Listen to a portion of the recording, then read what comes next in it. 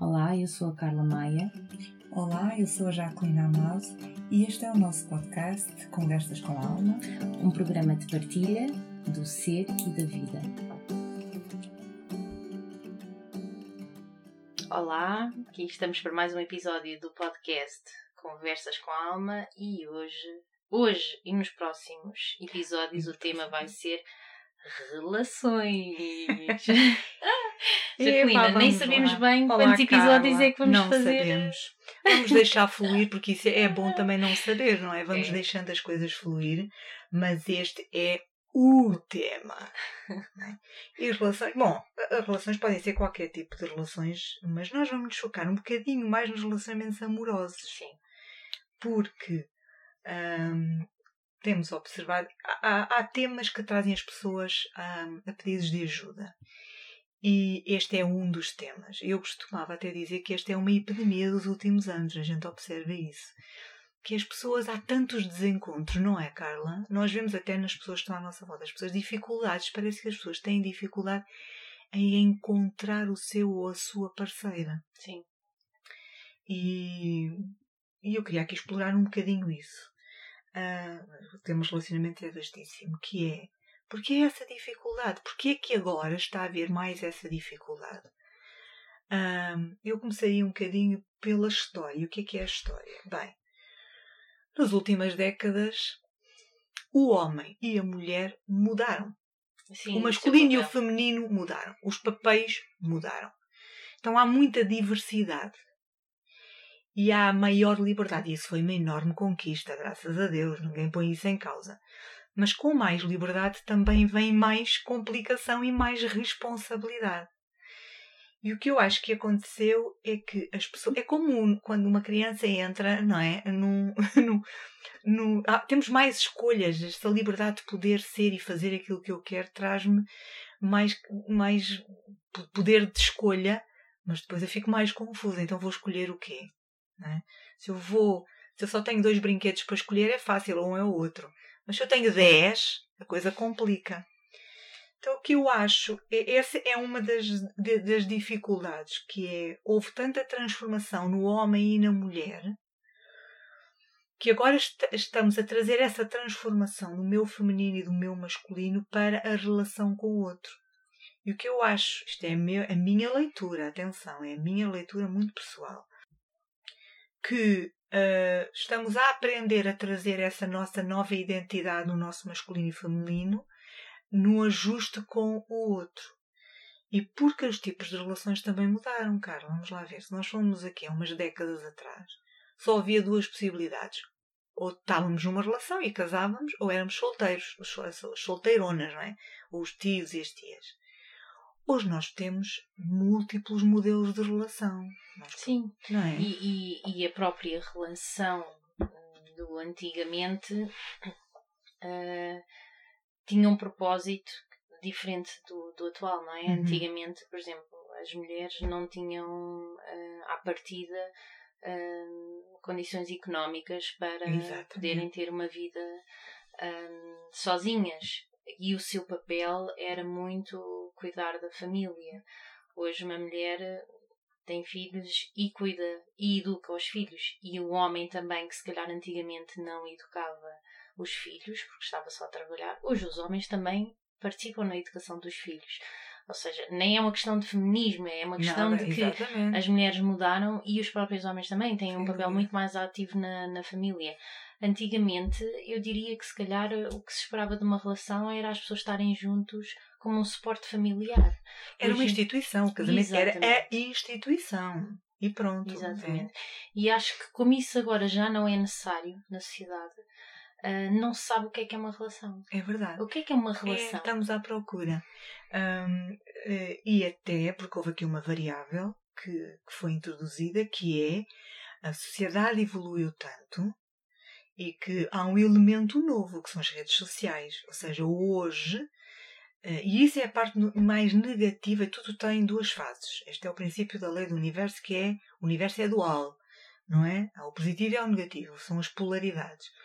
A questão das redes sociais, que é um instrumento poderosíssimo de nós nos conectarmos, só E a sociedade tornou-se rápida, né? A sociedade do consumo, do fast food.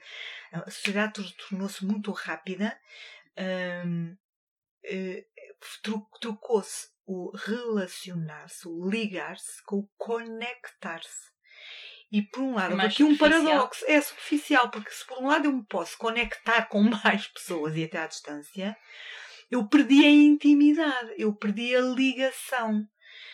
E uma coisa que hoje é negativa e eu quero chamar aqui a atenção às pessoas, ainda acontece muito e choca-me, Carla, choca-me, e é um sinal de pouca maturidade emocional, que é as pessoas descartarem facilmente. E quando as pessoas tornaram-se descartáveis, as relações tornaram-se descartáveis. E ainda hoje choca-me as pessoas terminarem relações por mensagem.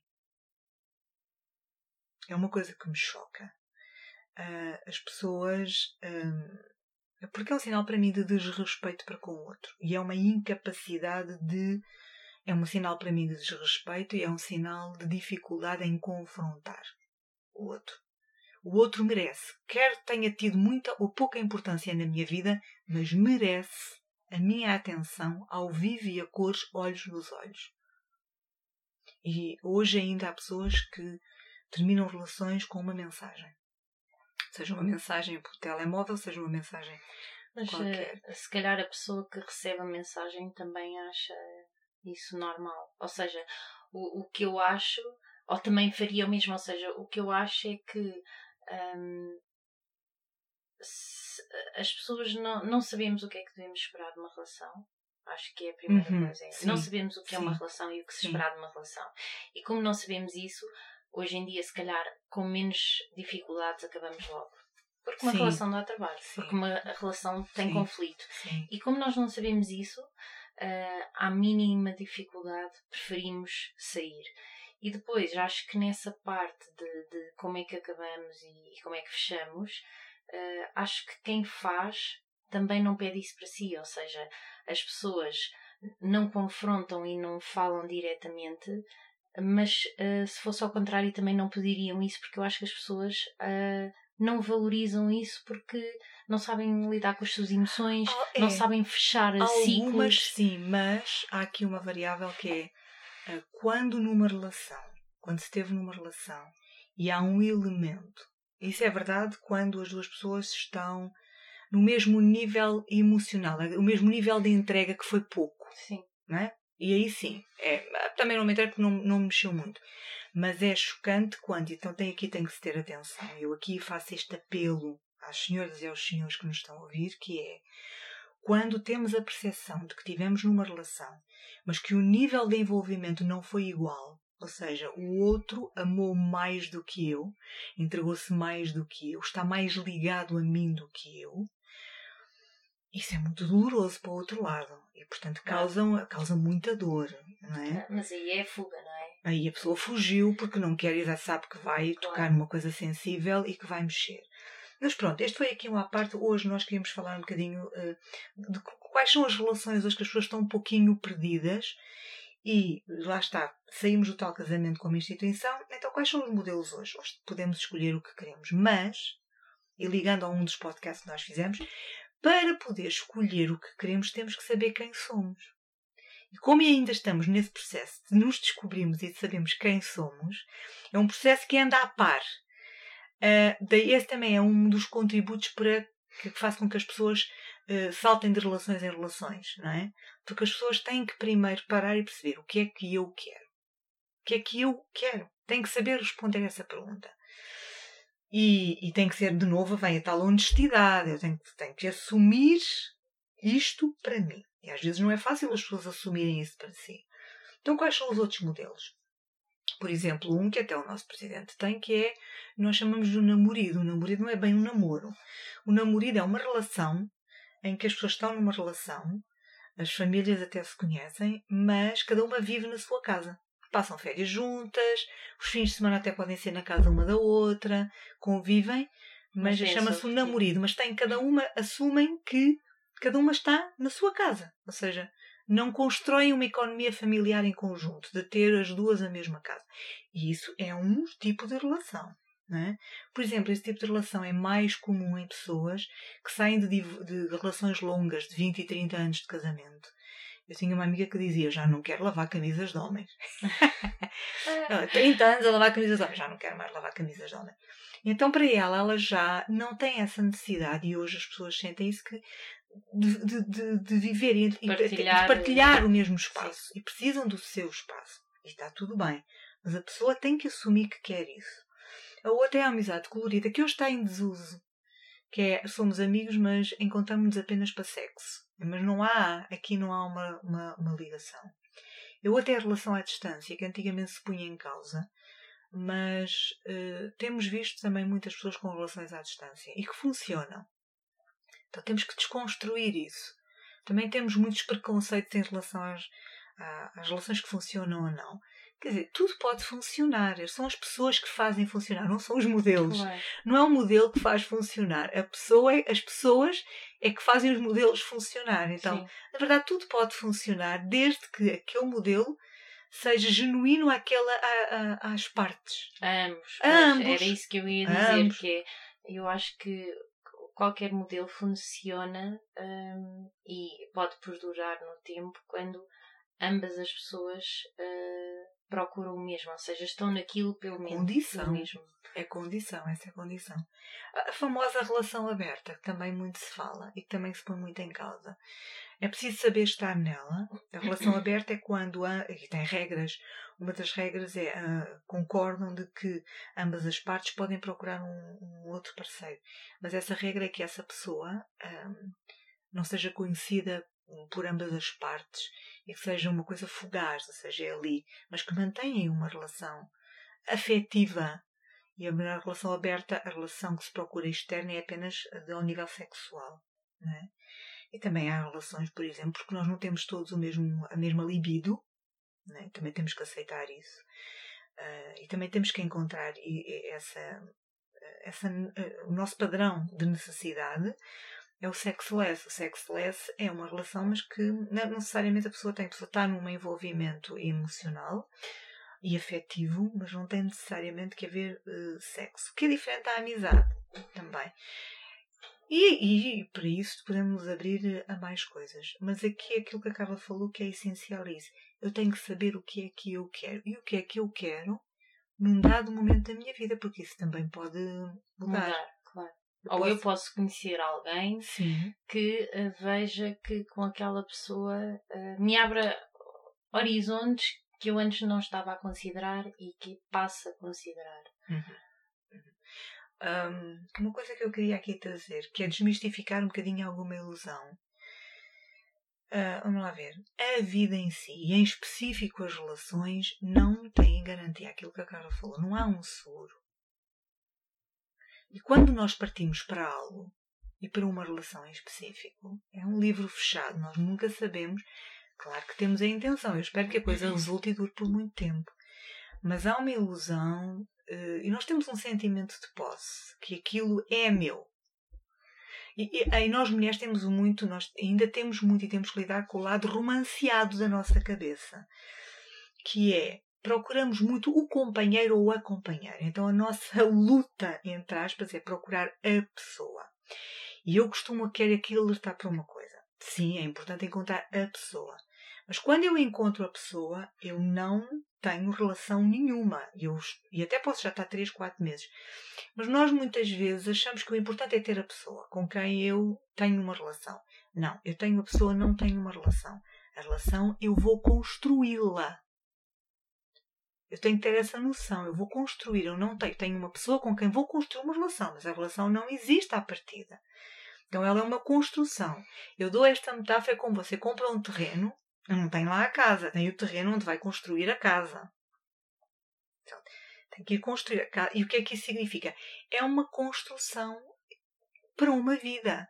Ou seja, eu tenho que estar sempre atenta a essa construção. E que vão surgir obstáculos, e vão surgir crises, e vão surgir situações. E que eu tenho que me envolver, eu tenho que me empenhar. Certo? Então, não há garantia de coisa nenhuma. Falando e até olhando um pouco, se calhar colocando o fator tempo relativamente às relações. Isso que a Jacqueline está a falar fez-me lembrar, e até às vezes conversas com amigas, um pouco a necessidade que nós temos de rotular. Que é, conhecemos aquela pessoa, começamos a sair com essa pessoa, começamos a namorar, se a questão é mesmo essa, nós passamos a ter necessidade de rotular e dizer o que é que nós temos. Então, de repente, eu acho que o que surge é uma pressão que nós fazemos à outra pessoa de clarificar o que é que nós temos. Sim. E de dizer, ok, somos namorados e por isso eu tenho esta expectativa. E o teu comportamento deve ser este. É verdade. E o que eu vejo muitas vezes que nós fazemos é, nós logo à partida matamos uma relação. Porque temos tanto essa necessidade e se calhar buscar algo que já falámos do controlo, de perceber o que é isto, e não essa questão de aproveitar e largar e de perceber, ok, eu estou a construir e estou a conhecer aquela pessoa. E não, porque o rotular depois também traz outras coisas, que é nós nem damos tempo a conhecer a pessoa. É verdade. Mas aí vem com uma variável muito importante que, quando estamos a falar de relações, temos que falar de uma coisa, e para mim é outra das dificuldades que está a criar a tal crise nos relacionamentos que eu falo, global, que é porque vivemos numa sociedade tão rápida, tão imediata, tão descartável, tão para ontem, nós também estamos desligados do que é que eu sinto. E o que é que isso? As pessoas não... Ou seja, isso só é um problema porque tudo é muito rápido. É tudo demasiadamente rápido. Não há... As pessoas não dão hoje o tempo suficiente para conseguir apurar o que é que eu sinto, quando já querem até definir. Para que é que eu quero definir uma coisa quando eu própria... E aí é a busca da tal segurança. Eu quero sentir, quero já definir. Eu às vezes, quando estou a trabalhar com as pessoas, digo, para um bocadinho menos, vamos pôr um bocadinho de travão, e as pessoas não conseguem, porque querem logo isso. Então, a primeira dificuldade é, vamos lá, todos nós queremos amar e ser amados. Então voltamos de novo ao princípio, que é, vamos voltar então ao afeto, vamos voltar à emoção. Você sabe, Carla, a dificuldade que eu hoje denoto que as pessoas têm, para mim é um grande problema. Quando eu pergunto a alguém, o que é que sente? A grande dificuldade que as pessoas têm em definir o que é que sentem. Então repara uma coisa, estão a pôr a carroça à frente dos bois. As pessoas querem já uma definição da relação. Eu quero já um rótulo para o que é isto. É namoro? É o quê? Não é? Quando eu próprio, se for honesta, muitas vezes nem sei o que é que eu sinto em relação àquela pessoa. Então, mas por que raio quero eu já saber definir que tipo de relação então é que temos para eu saber em que águas é que estou a navegar? Quando eu própria, muitas vezes, nem sei muito bem o que é que aquela pessoa é para mim. E aí então já entramos numa panóplia enorme de sentimentos, que é paixão, é amizade, é encantamento, é entusiasmo, é o quê? Então vimos aqui debater numa outra questão muito importante. E esta porque não existe relação sem sentimento. Claro. O sentimento é um dos pilares, depois vêm outros, que podemos depois falar. Mas sem sentimento, por isso é que as coisas depois não sobrevivem. Porquê? As pessoas têm... As relações hoje são assentes em duas grandes coisas. As pessoas estão da cabeça para cima, então são ligações intelectuais, ou da cintura para baixo. Ou nos ligamos da cabeça, do pescoço para cima, ou da cintura para baixo, que é apenas sexo. E a parte do meio, que é a mais importante, que é onde sentimos, que é onde está o coração, o afeto e a emoção, estão excluídas. Não é? E este, para mim, é uma das grandes complicações que causa inúmero transtorno. Porque muitas vezes as pessoas até se entusiasmaram. Eu chamo muitas vezes às pessoas com quem trabalho a atenção para distinga sentimento de sensações. As sensações são fugazes. Elas duram pouco tempo. Elas duram uma lua. Nunca lhe aconteceu conhecer, até nas amizades já me aconteceu a mim, eu conhecer uma pessoa e falar, pá, aquela pessoa fantástica, adorei, aquilo tem uma intensidade. E passado uma semana ou duas, de repente eu digo, mas não sei para onde é que foi aquela, já não sinto a mesma coisa. Esse é o chamado entusiasmo, o encantamento. O encantamento, ele parece uma bolha de sabão e puf, de repente desaparece. E às vezes as pessoas que quando não sabem detectar isso e não dão o tal tempo a dizer, não, calma, para falar com elas próprias, calma aí, calma, vamos ver onde é que isto vai dar. Calma, não é? As pessoas como querem já agarrar a relação, atrapalham-se elas próprias e, portanto, começam um conjunto de iniciativas atabalhoadamente já a querer garantir, quando muitas vezes depois, e por isso, e aqui vamos ligar àquilo que falamos há pouco, porque é que também muitas vezes as pessoas depois descartam logo, porque depois um dia acordam e percebem, mas isto afinal não faz sentido nenhum. E já estão numa relação e já não sei o quê, e já conheceram os seus amigos e já conheceram os seus pais e já não sei o quê, e de repente ainda não faz sentido, não sinto nada para esta pessoa. Acordam. E sentem-se muitas vezes comprometidas. E esse comprometimento que é de o pé na argola. E a pessoa depois não consegue confrontar. Então, e uma coisa que eu aqui peço às pessoas é: não digam nada que não sintam. E hoje há também essa pressão para dizer logo qualquer coisa. Tenho que dizer que gosto muito de ti, que te amo e que aquilo. Há uma pressão também para sentir, ou seja, dizer certas coisas. E eu ouço queixas. Eu, quando estou a falar, falo de queixas que eu ouço das pessoas. E as pessoas dizem, mas como é que aquela pessoa acabou comigo quando na semana passada me dizia que eu era a mulher da vida dele ou o homem da... Como? Mas como é que de uma semana para a outra mudou? E eu digo, pois não mudou. Não existia. Nunca esteve lá. Mas a pessoa acreditou, ou forçou-se a acreditar, ou viveu num encantamento que lhe dava a falsa sensação de que era assim. Então, a minha recomendação é: a fórmula é timing, tempo. É preciso tempo. E as pessoas não querem esse tempo, Carla. Sim, o que até eu, por acaso, às vezes até digo um pouco a brincar que um dos desafios das relações hoje em dia é que a esperança média de vida das pessoas antigamente era muito mais pequena. Hoje em dia nós vivemos até aos 70, 80 anos. O que, à partida, teríamos muito mais tempo para desfrutar e para deixar as coisas acontecer. E o que fizemos é exatamente o contrário, que é, temos muito mais tempo para viver, temos mais qualidade de vida em muitas coisas, mas ainda assim parece que queremos que as coisas sejam muito mais rápidas. E uma das questões disso que a Jacqueline estava a falar é, eu acho, as pessoas darem tempo para estarem sozinhas e conhecerem-se e saberem que tipo de relação é que querem.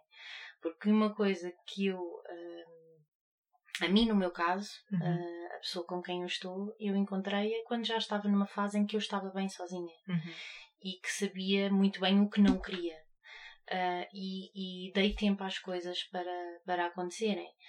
E eu acho que muitas vezes as pessoas não querem estar sozinhas e por isso fantasiam sobre qual é a sua relação ideal e acham que é uma coisa e a seguir conhecem outra pessoa e acham que é outro tipo de coisa. E as pessoas não fazem o trabalho de antes saberem e de estarem bem com isso, de dizer, se não for isto eu não quero, ok? Ou seja, eu estou sozinha, se eu conheço uma pessoa até interessante, mas aquilo que a pessoa está à procura não é aquilo que eu quero. Exatamente. Eu não quero e está tudo bem. Eu acho que falta essa verdade connosco. É verdade. Até porque uma relação, a relação é sempre o reflexo da relação que eu também tenho comigo própria. E disso nós não podemos fugir. De novo, há sempre aqui um apelo de responsabilidade. A relação com o outro é sempre o campo de experiências em que eu também me vou projetar. Eu vou me ver. É sempre um espelho também de mim própria. E a Carla há pouco falou, e temos que voltar aí um bocadinho, que é... E voltar um bocadinho, e vamos depois tocar nisso, mas nos padrões, de alertar as pessoas para os padrões que se repetem e que às vezes as pessoas não estão atentas. Todas as nossas escolhas, tudo aquilo que fazemos, conta uma história, não é? E nós vamos vendo o que é o padrão. É algo que se repete. Por exemplo, uma coisa que é muito frequente que eu chamo-lhe o efeito Lego ou efeito puzzle, que é, e até a metáfora é muito boa, que é quando nós compramos o Lego não existe, são peças soltas, quer dizer, aquilo aparentemente parece que ali não existe nada, mas existe, mas é uma criação nossa. O Lego é apenas um instrumento com o qual vamos criar qualquer coisa, a relação é exatamente a mesma coisa. Ou um puzzle, espalhamos as peças do puzzle, as peças isoladamente não são nada, mas na verdade elas todas, quando compostas, vão formar qualquer coisa. E só no final é que temos o quadro completo. Então, muitas vezes as pessoas, porque hoje lá está, as pessoas também não estão preparadas para ter esse trabalho, porque esse trabalho implica numa relação trabalhar em si a elas, e as pessoas estão sempre num modo muito defensivo, não é? E, portanto, para se trabalhar nelas, têm que sair do modo defensivo, têm que estar dispostas a olhar-se e a colocarem-se em causa. Se estamos num discurso sempre do outro isto, o outro, e observe-se como é que você fala. A dica é ouça-se. Se você estiver muito no discurso do outro, o outro fez-me aquilo, o outro e aquilo, né? Você está ou a dar-se muitas desculpas. Você está no modo defensivo. Então o que acontece é, nós entramos numa relação e tal, e as relações, porque é uma das regras das relações, dão trabalho. E vão surgir desafios.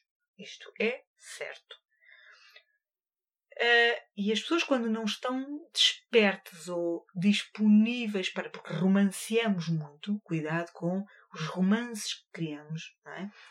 Há o síndrome de Cinderela, achamos sempre que aquela pessoa não nos vai trazer problemas nem vão haver dificuldades. Deixa-me só... Sim. Há um livro muito bom, um filme que eu vi que se chama He's Not So Into You, que é exatamente isso. É dois amigos, um rapaz, um homem e uma mulher, e que ele passa o filme todo a dizer isso, que é a história da Cinderela não é a regra. A história da Cinderela é exceção. E no fim ela vê que aquilo que ela procurava estava no amigo, mas ela passa o filme todo para aprender isso. É isso. Então, mas as histórias de infância o que falam exatamente. Nós somos educadas do príncipe encantado, não é? Esquecemos de trabalhar, mas também dá muito trabalho se nós observarmos nisso até ao final feliz. Eles passaram por um conjunto de desafios, não é? E essa parte nós esquecemos. Então o que é que acontece? Nós partimos para uma relação quando começam a surgir as dificuldades e nós não estamos dispostos. Às vezes algumas pessoas, não são todas, isto é um dos padrões, depois há outros. Tendemos a cortar a relação, a acabar a relação, com a fantasia de que quando eu começar outra, este problema, esta dificuldade não vai surgir. Então, às vezes é aquela criança que começa a fazer, imaginar o aviãozinho, não é? Está ali a construir o seu avião e quando chega à parte de construir uma das asas, começa a ter ali dificuldade, não engata com aquilo. Então destrói tudo e começa a fazer de novo. Pensa, agora é que é. Agora vai tudo deito, eu não vou ter dificuldade nada. E volta a ter dificuldade nada. Agora é que é o príncipe agora é que vai. E não é porque embatucamos ali, nós bloqueamos ali em determinada coisa. Então o que nós temos que observar é isso. Porque há aqui uma regra que aquilo que diz que amar significa perder tempo. Ter dor de cabeça, estar pronto a arriscar, pois nada é produto acabado, mas antes uma construção perene.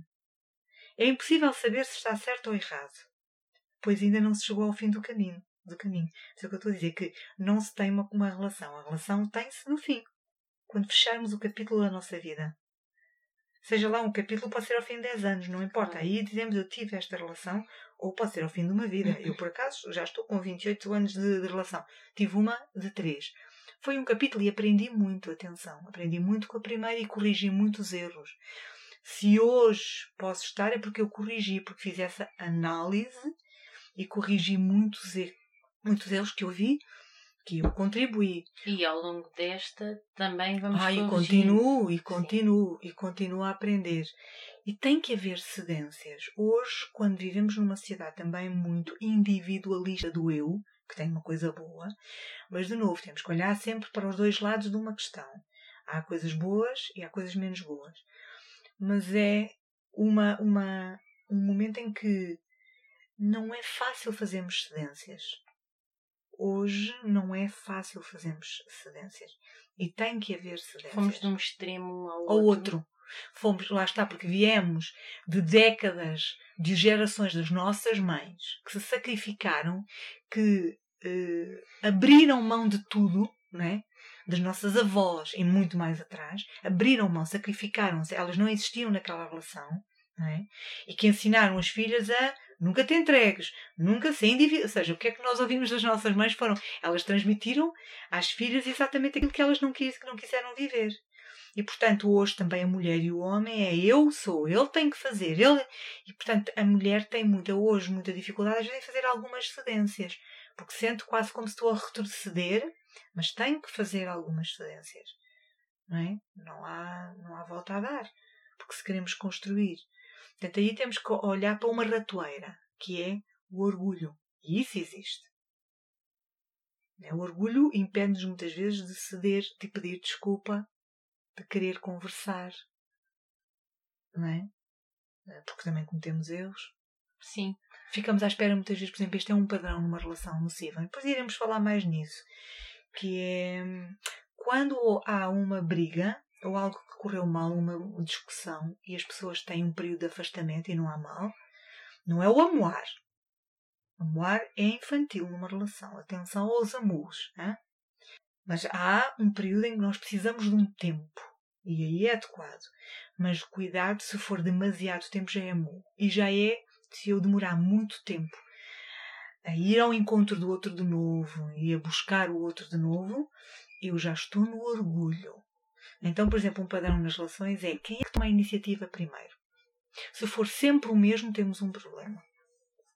O ideal é que ambos possam, uma vez ou outra, tomar a iniciativa de recuperar o diálogo e procurar um encontro com o outro de novo numa relação. Que chama-se isso fazer atos de reparação. Vão haver divergências, isso é certo. Não é o mal numa relação, não é divergência, é a nossa capacidade individual de um e do outro superar a divergência e encontrar pontos.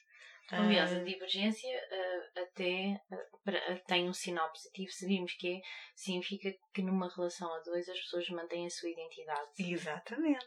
Não é? Continuam Exatamente. a ser um. Exatamente. E por isso é normal que surjam diferenças e conflitos, não é?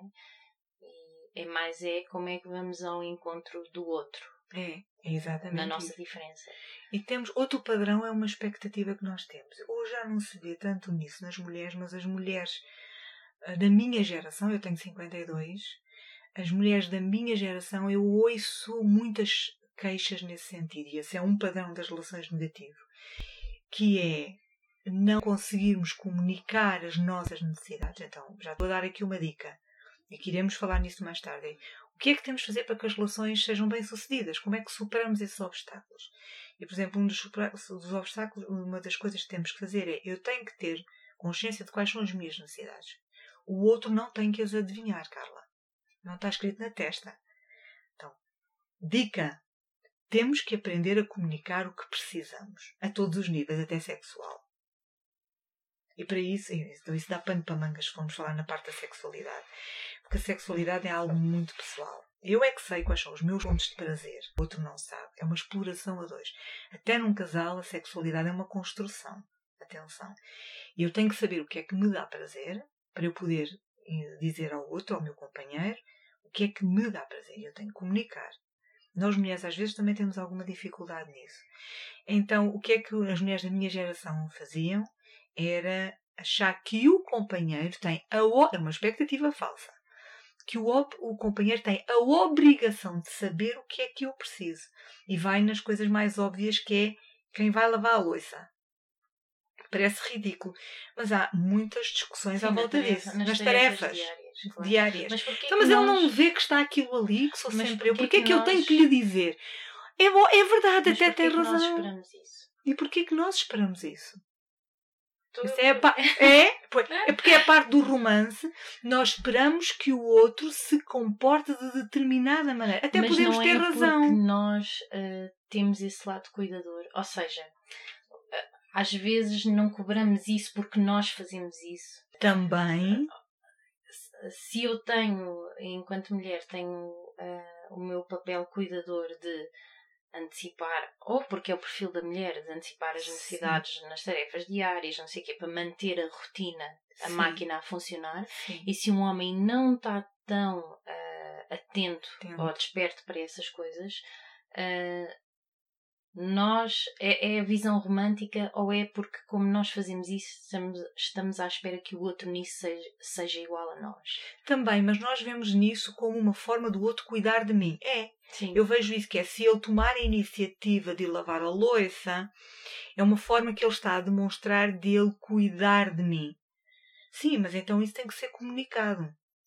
Eu tenho que comunicar que aquilo para mim tem essa importância, não é? E cuidado com as coisas que nós fazemos, que fazemos isso como deadlines, como coisas que para mim são importantes, que mostrem que eu sou amada. Então, essa é outra descoberta que é pessoal, que eu tenho que descobrir. De que maneira é importante para mim eu ser amada? Por exemplo, há pessoas que, para se sentirem amadas, é importante ouvir a palavra eu amo-te. Há pessoas que, para as quais ser amada não tem nada a ver com palavras, tem a ver com gestos. E para umas, por exemplo, são gestos como estes do eu quero é que a pessoa tome iniciativas, me ajude. Para outras isso não é importante. Não me importa nada de fazer as tarefas. Está a ver tão complexo que é. Já viu a complexidade? Imagine, é complexo, não é simples. Para uns não me importa nada, eu até não me importa nada de lavar a louça, eu despacho aquilo e para mim isso não é importante. Mas o que eu gosto mesmo é que a pessoa me surpreenda. Por exemplo, e aí já vem, me traga umas flores, me compra um presente, me convide-se do out of the blue, do nada me convide para um fim de semana ou para um jantar. E para outras isso não quero saber disso para nada. Já viu? Jacqueline, e nisso eu acho que nós até somos tramadas, não querendo rotular, como é óbvio, homem e mulher, que são todos iguais que não são, mas eu acho que depois nós temos uma característica que é queremos algo, mas se for já muito, já é demasiado. Já é demasiado. Ou seja, uma mulher que gosta de flores e que desse tipo de atos, mas se for um bocadinho mais, já é mexice. Já não gosta. Já não. Ou seja, o homem tem que encontrar pontinho de equilíbrio. Quer dizer, é muito complicado. E nós somos muito exigentes. Então, uma dica aqui é cuidado com a nossa exigência, cuidado com as nossas idealizações e estar disposta a trabalhar, mas acima de tudo a saber responder, e isto para irmos terminando, a duas perguntas, a duas questões que eu deixo aqui às pessoas, que é aprender a responder quando conhecer alguém, dar tempo, o que é que eu sinto, e desse tempo para encontrar a resposta. As pessoas às vezes ficam muito aflitas porque não sabem logo a resposta. O processo é mesmo esse. Persista a perguntar-se. A resposta há de vir. E outra, o que é que eu quero? O que é que eu preciso numa relação? Como é que eu me sinto amada? Como é que eu expresso isso ao outro? Tá? Então ficam aqui estas pequenas orientações como uma rota para seguir, para ir começando a trabalhar. Para quem tem este tema dos relacionamentos, eu sei que é um tema que é nós mulheres, mas aos homens também. Nós às vezes achamos que... Eu digo que estamos num tempo de desencontros. Sim. As pessoas estão a desencontrar-se, as pessoas estão a ter dificuldade em encontrar a tal peça que encaixa em nós. Não é qual é? E há uma peça que encaixa. Então deixo também aqui outra dica que é, para finalizar. Minhas queridas, meus queridos, sim, ao princípio da afinidade. Deitem lá fora aquela coisa de que os opostos atraem-se. Lixo. É uma fantasia. Não. Os opostos não se atraem nada. Mas dá um bom filme. Dá um bom filme. É um ótimo filme, sim. É um guião ótimo. Traz muitas audiências. Mas, na verdade, uma relação tem mais potencial de ser bem-sucedida quando encontramos alguém com quem temos mais afinidade. Ok? Significa o quê? Que vai nos dar muito menos trabalho, porque há uma fluidez, as pessoas vibram, não é? As pessoas falam a mesma linguagem, tá? Porque senão dá uma trabalheira. Deixo aqui outra metáfora. Imaginem assim, a água e o fogo de todo não combinam, porque a água apaga o fogo. Então, quando nós estamos com alguém que apaga o nosso fogo, não dá. E não insistam, não é? Honrem a verdade, se não deu, não deu, e deixem seguir. E façam bons fechos, por favor. Tá? É o E que até se à quer. próxima. E até à Vamos ter próxima. mais relações. E vamos ter mais relações no futuro e fiquem bem e divirtam-se.